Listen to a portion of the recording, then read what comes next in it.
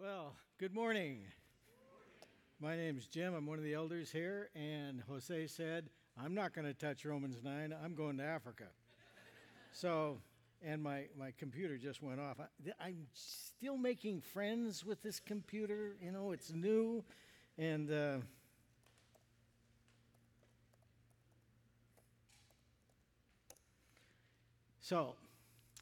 I personally like the sun. Warm weather.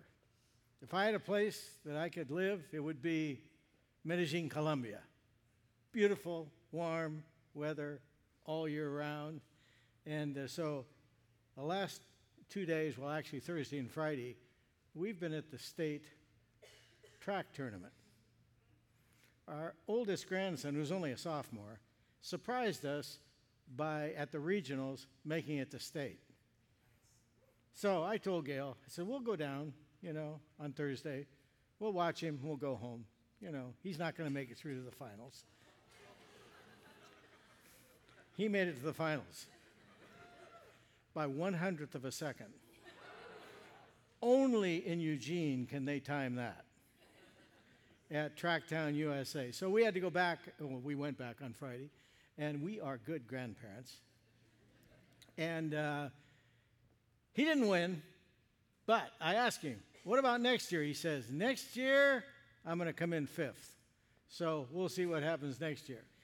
So today, we have the opportunity to look into one of the greatest passages in Scripture. You don't want to miss it. There's a lot of controversy swirling around this passage, which causes people to miss the great blessings. That's not going to happen to us today. And so I think that what we need to do is open our Bibles right now, Romans 9. Keep your finger in there. We'll be going in and out of Romans 9 until we get to the end of the passage. Romans 9, 14 to 29. And we're going to take a look at how, as Paul weaves this argument, he brings out the character of God. Why is it important that we know who the true God is?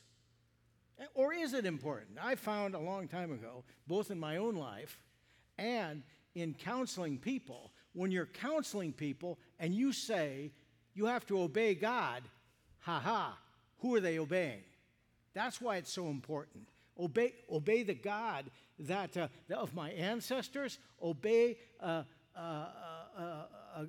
different type of a God of the media. What kind of a God am I obeying? So, when you're suffering, when you're being persecuted, maybe misunderstood, harassed, it's important to know who the real God is. And when you have an important decision to make, when you're facing temptation, or when you perhaps have sinned, or when it looks like the entire world is falling down around you, who do you turn to?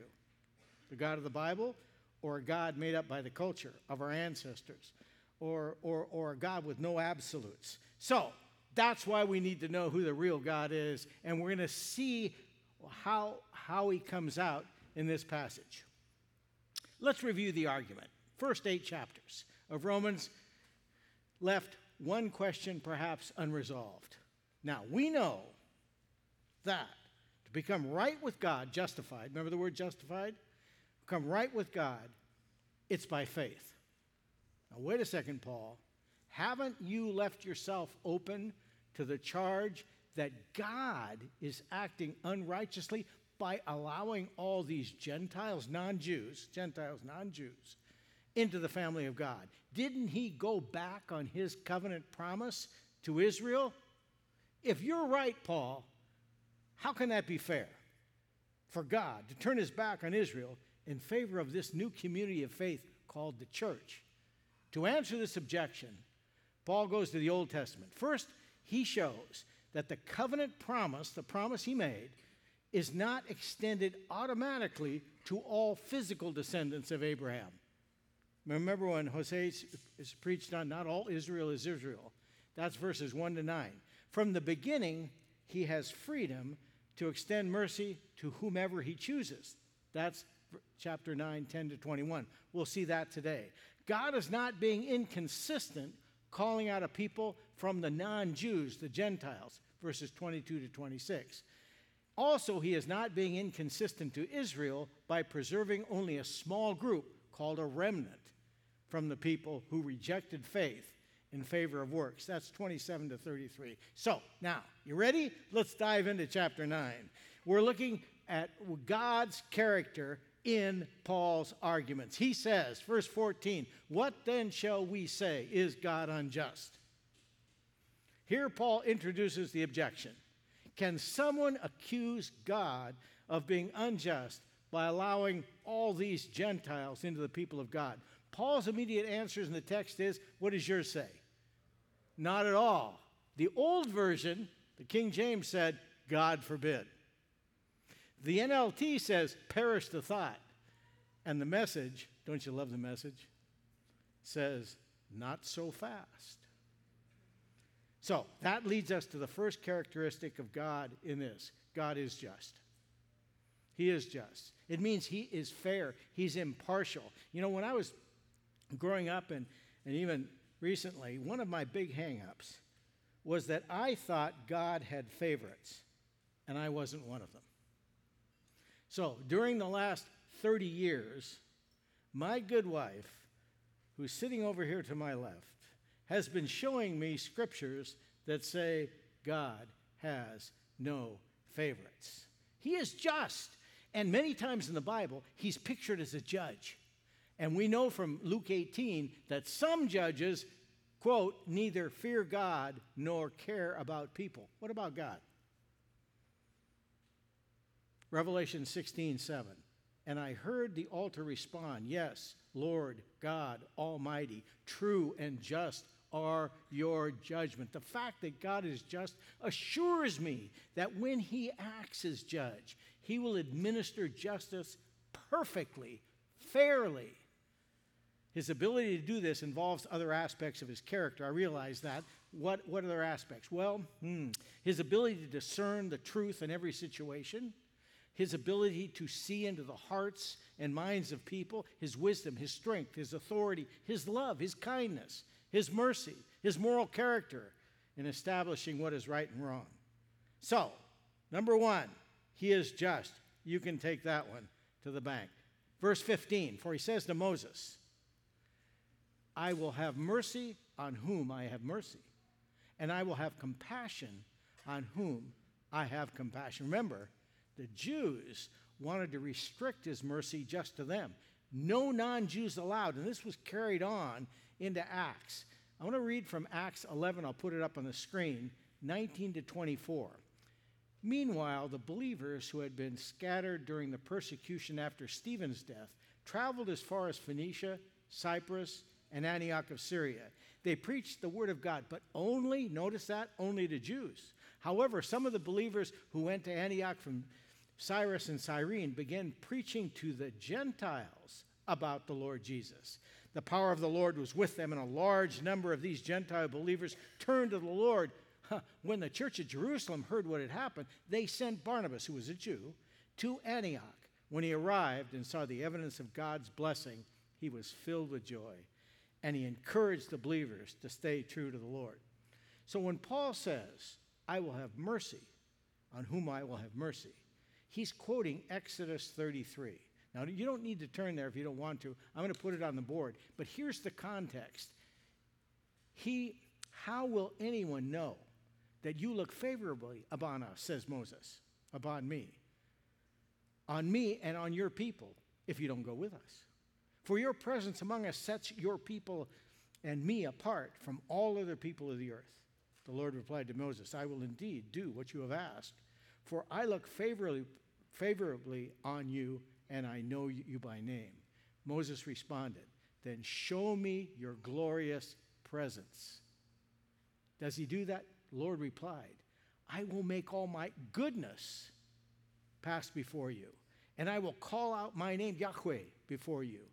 For I will show mercy to anyone I choose, and I will show compassion to anyone I choose. So our next characteristic of God is he is good.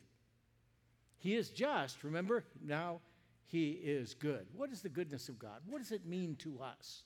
The goodness of God is one of his attributes. He is inherently good.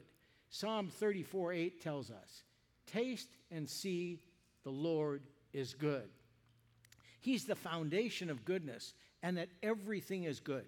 He did not obtain it from another source. People can have good traits, they can do good deeds, but goodness is not in our character. It is part of God's character. So, what does it do? First of all, His goodness provides us with certain benefits. It gives us the perfect model of what good is. By knowing God and learning about His goodness, we can come to recognize true goodness, and you know what things are good. We should pray as the psalmist did in Psalm 119:68. Psalm 119:68. You are good, and what you do is good. Teach me your decrees. You are good, and what you do is good. Teach me your decrees. We can look at God as the perfect role model to teach us about goodness and how to do good things. Second, it assures us that God's purpose for us is good. Just as parents want good for their children, our Heavenly Father wants only good for His kids. Luke 11:11 and 13. You fathers, if your children ask for a fish, do you give them a snake instead? So if you sinful people know how to give good gifts to your children, how much more will your Heavenly Father give the Holy Spirit to you who ask Him? We should remember, however, that the good things may not always show up as happy experiences. Sometimes good can be disguised as adversity or perhaps hardship. But remember, when we studied Romans 8:28, it says, and we know that in all these things, God works for the good of those who love Him, who have been called according to His purpose. Secondly, His goodness offers security and encouragement. Actually, it's the third. We can depend on the unchanging goodness of God.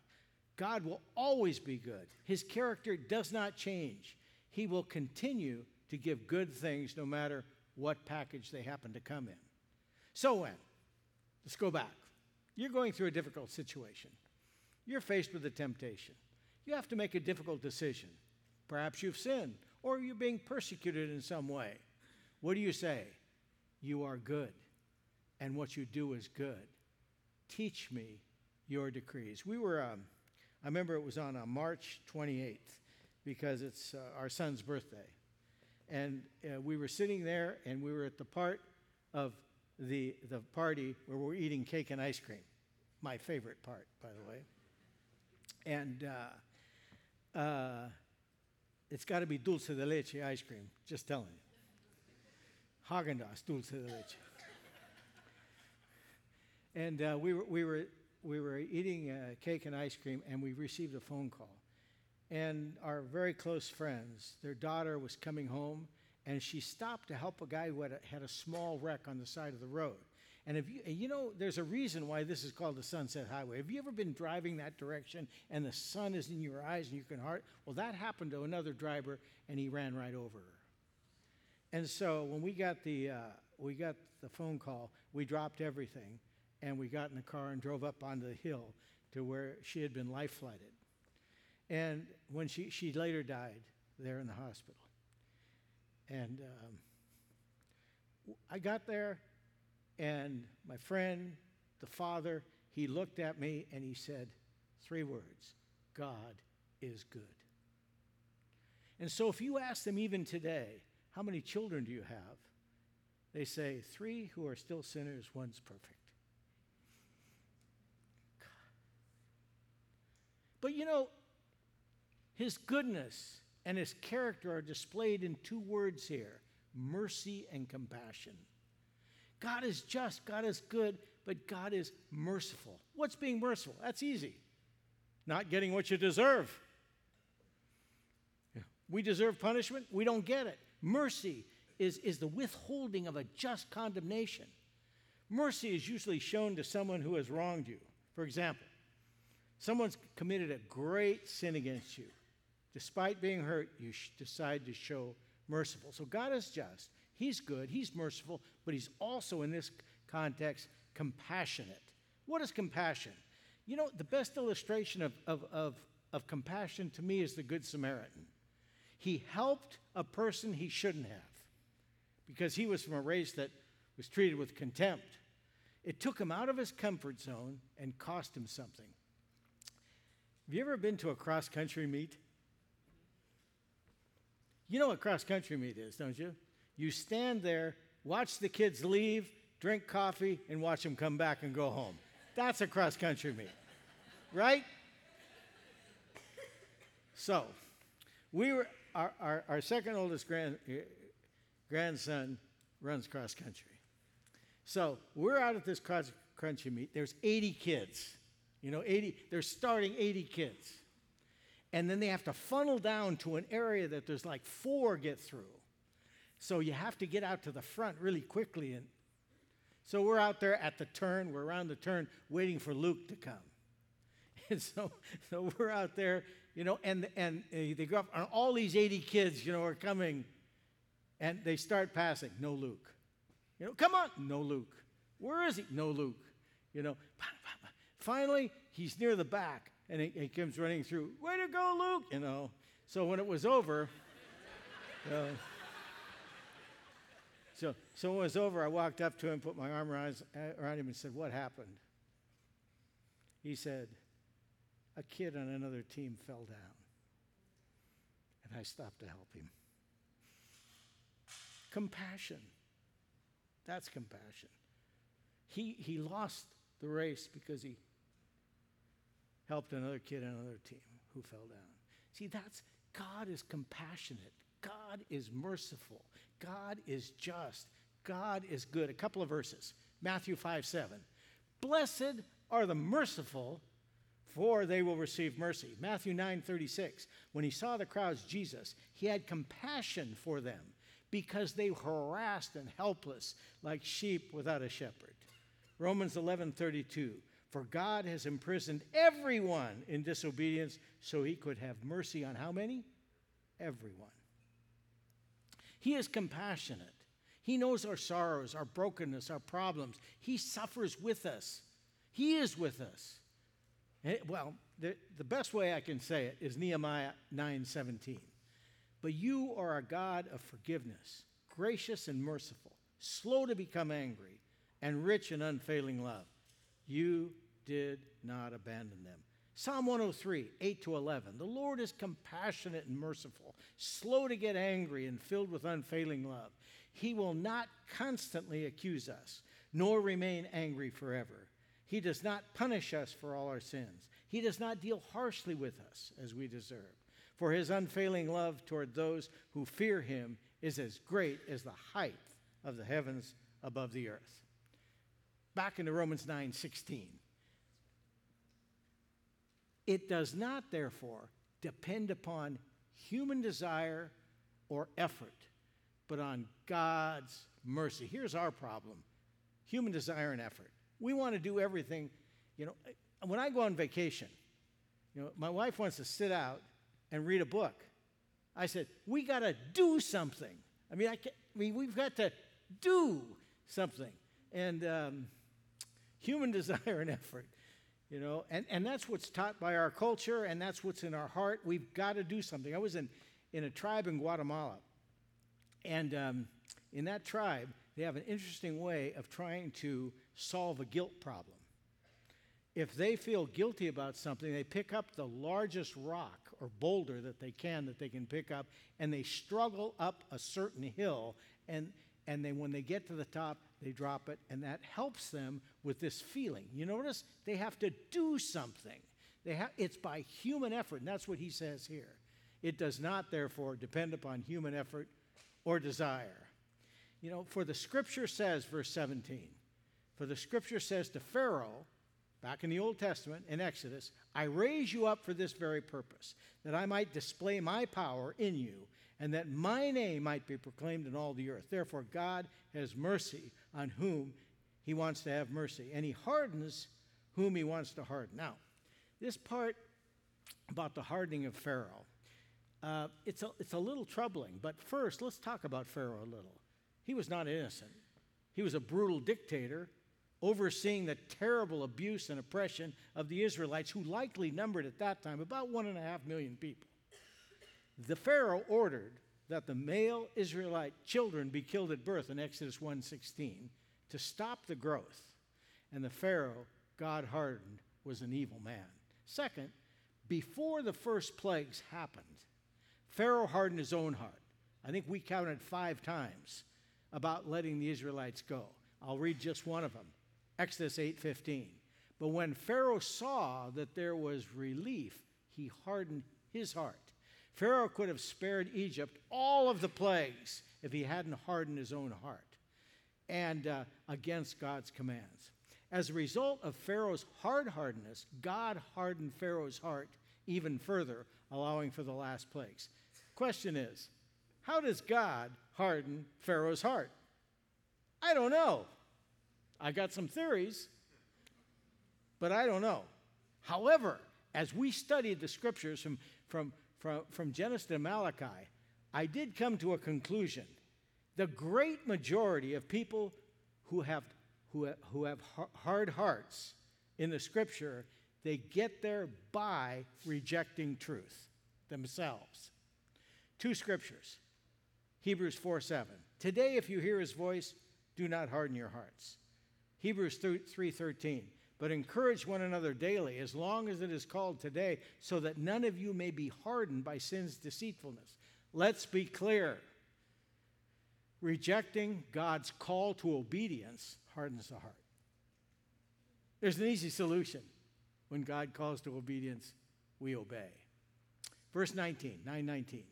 One of you will say to me, then why does God still blame us? For who is able to resist his will? In other words, what he's saying is, I'm just doing what God told me to do or made me to do. But who are you, Paul says, a human being, to talk back to God? Shall what is formed say to the one who formed it, why did you make me like this? Does not the potter have the right to make out of the same lump of clay some pottery for special purposes and others and some for common use? God is just, yes, he's good, he's merciful, he's compassionate, but he's also sovereign. Doesn't he have the right to use the same lump of clay to make a jar for decoration and another for common use? Absolutely. Let's let God be God. For sure, he molds in ways that I wouldn't. That's what's called sovereignty. It's his glorious power. He is free to act. When considering his sovereignty, humans have no real grounds, is what Paul is saying here, to question his wisdom. Now let's talk about God's wisdom for a second. Let's face it. He chooses, he molds, he does things differently than I would. I wouldn't have chosen Gideon to defeat the Midianites. In fact, if I would have been back in that culture, I wouldn't have been able to choose David, because the culture says it should be the oldest of the brothers. God chooses the youngest. How about the disciples? Would you have chosen Galileans? I wouldn't have. They didn't have education. In fact, in that time, they didn't have the right accent. God chose Galileans. How about Jesus himself? John 1:45 and 46. Philip went to look for Nathanael and told him, hey, we have found the very person Moses and the prophets wrote about. His name is Jesus, the son of Joseph from Nazareth. And he says, Nathanael says, instead of saying, great, let's go, he says, Nazareth? Exclaimed Nathanael, can anything good come from Nazareth? The fact that in his wisdom he molds differently, he chooses differently, to me, that gives me great hope. Sovereignty. Let's talk about this word for a couple minutes. If you were to look up the word sovereign, you'd probably find words like superior, greatest, supreme in power, authority, ruler, independent of others, etc. Now, what it means is there's absolutely nothing that happens in the universe that's outside of God's influence and authority. As King of Kings and Lord of Lords, God has no limitations. Consider just a few of the claims the Bible makes. Revelation 21:6. God is above all things and before all things. He is the Alpha and the Omega, the beginning and the end. Colossians 1:16, which is one of my wife's favorite verses. For in him all things were created, things in heaven and on earth, visible and invisible, whether thrones or powers or rulers or authority, all things have been created through him and for him. Jeremiah 32:17. Ah, sovereign Lord, you have made the heavens and the earth by your great power and outstretched arm. Nothing is too hard for you. Psalm 103:19. The Lord has established his throne in heaven, and his kingdom rules over all. That's what sovereignty is. It means that he is the ultimate source of all power and authority and everything that exists. Only God can make those claims. Therefore, it's God's sovereignty that makes him superior to all other gods and him alone worthy of our worship. Now, think about the implications of that, about what that means in our life. Because God is sovereign and he loves you, nothing will ever come into your life that he doesn't know about. Decree or allow. Consequently, no matter what you face in life, you can take comfort in the fact that God is sovereign. You remember Nebuchadnezzar? If you have a chance, you can name your next child Nebuchadnezzar. There's actually 2 Z's in that name. Nebuchadnezzar. In Spanish, it's Nabucodonosor, so it's no better. Remember, he set up a statue so everyone had to worship him.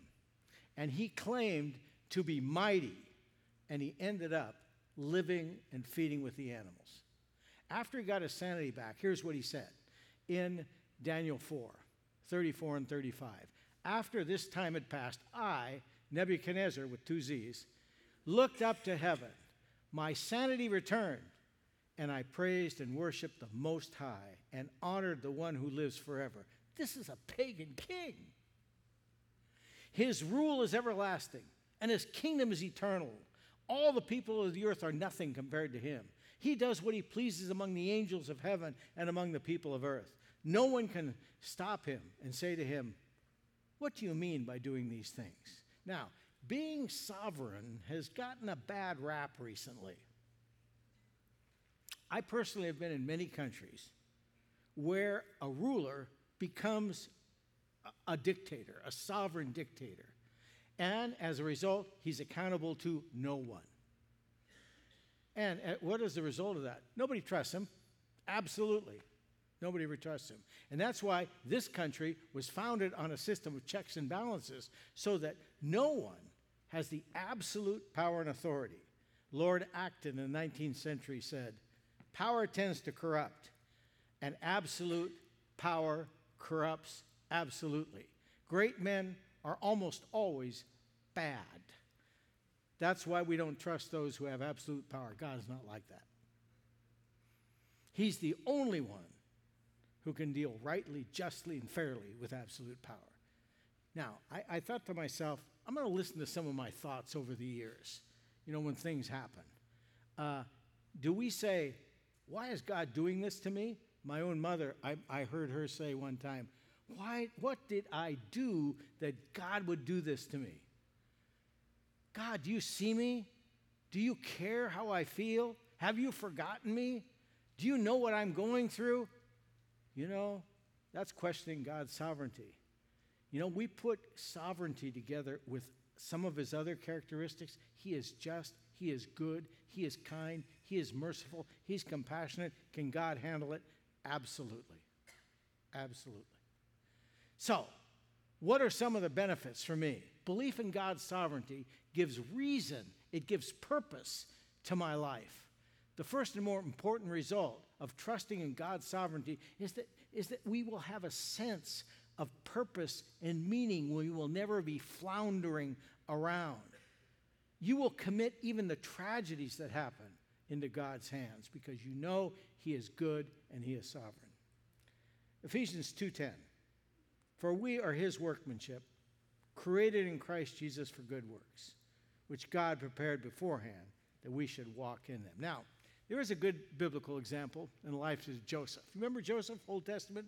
Joseph, because of his brother's jealousy, Joseph was sold into slavery and purchased by the captain of the Egyptian palace guard.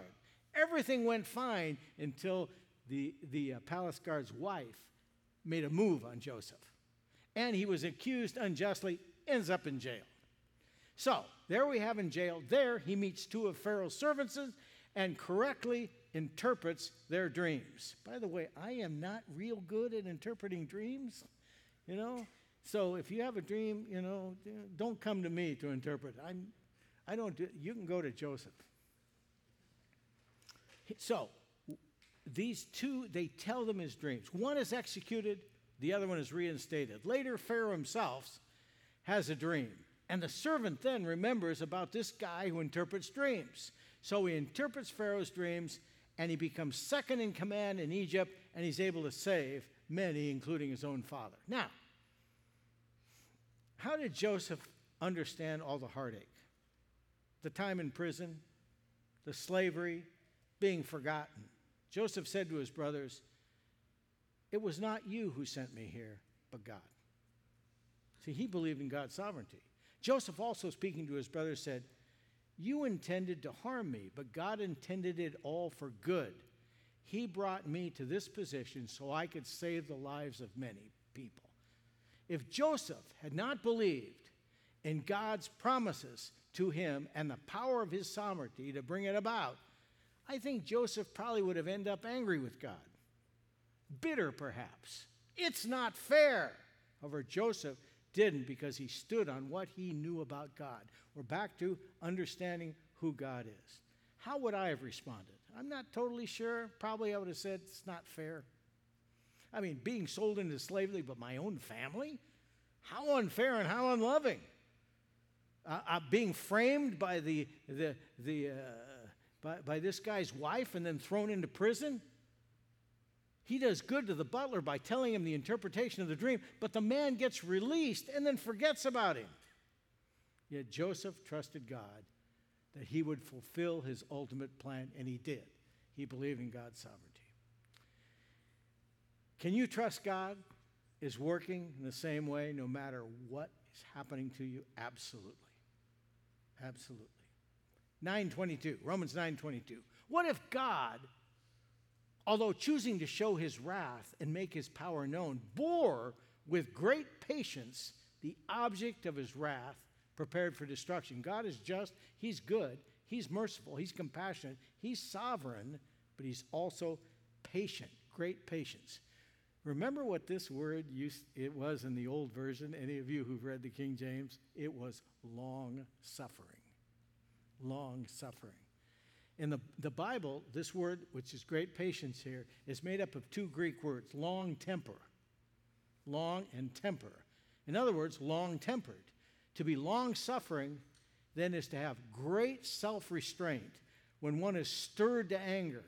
A long-suffering person does not immediately retaliate or punish. In other words, God has a long fuse. So, now, in the context here, it doesn't say why God has great patience on those who are on their way to destruction. But I think we can surmise from other passages that he suffers long waiting for them to repent. 2 Peter 3:15, New Living Translation. And remember, our Lord's patience gives people time to be saved. Have you been praying for someone for a long time? I mean, a long time? We've been praying for my family for almost 50 years, almost half a century. We've been praying. God is long-suffering. He's patient. He's waiting. One of my cousins died. I was so discouraged. When he died. I didn't even want to go to the funeral. My wife said, "You got to go." I said, "I don't want to go." "You got to go." So I went. And I found out at the funeral that before he died, a faithful guy from a local church went over and led him to Christ. Keep praying. I found that out at the funeral. Keep praying. Don't give up. God is patiently waiting for them to repent. Verse 23. What if he did this to make the riches of his glory known to the object of his mercy, whom he prepared in advance for glory, even us, whom he also called, not only from the Jews, but also from the Gentiles?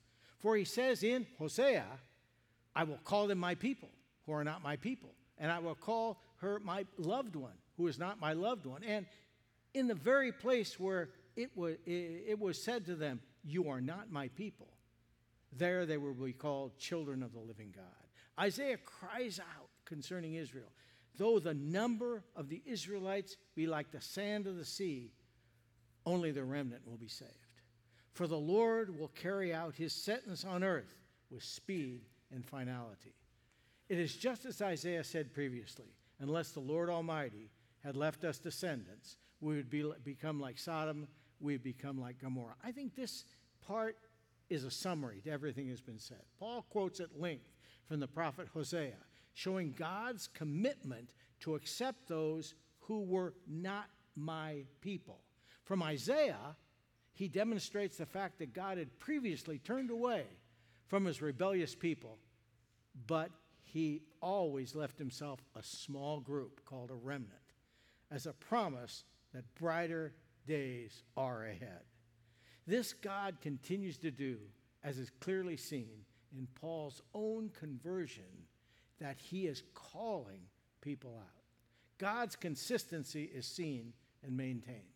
It is plain to see that the apostle in this passage, far from giving in to the criticisms, shows how, in fact, the good news, the gospel for everyone, is thoroughly consistent with all God has been doing through the years.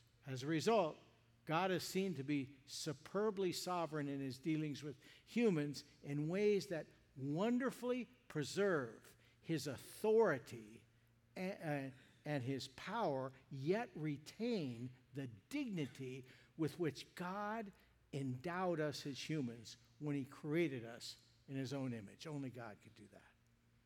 So, the next time you're suffering, you're being persecuted, you're being harassed, have to make a really important decision, you're facing a temptation or have sinned, or when it looks like the world is falling apart around you, you can turn to a God who is just, who is good, who's merciful, he's compassionate, he's sovereign, and he's patient. I'll tell you, it doesn't get any better than that. Let's pray. Lord, thank you for these moments together. Thank you for this wonderful passage. Thank you, Lord, that you are just. You are good. You are merciful. You're so compassionate. You're sovereign, and you are patient. Lord, help us to understand each one of those. And each time we go to you, we see you in your true character. Lord, thank you for blessing each one of us. In Jesus' name.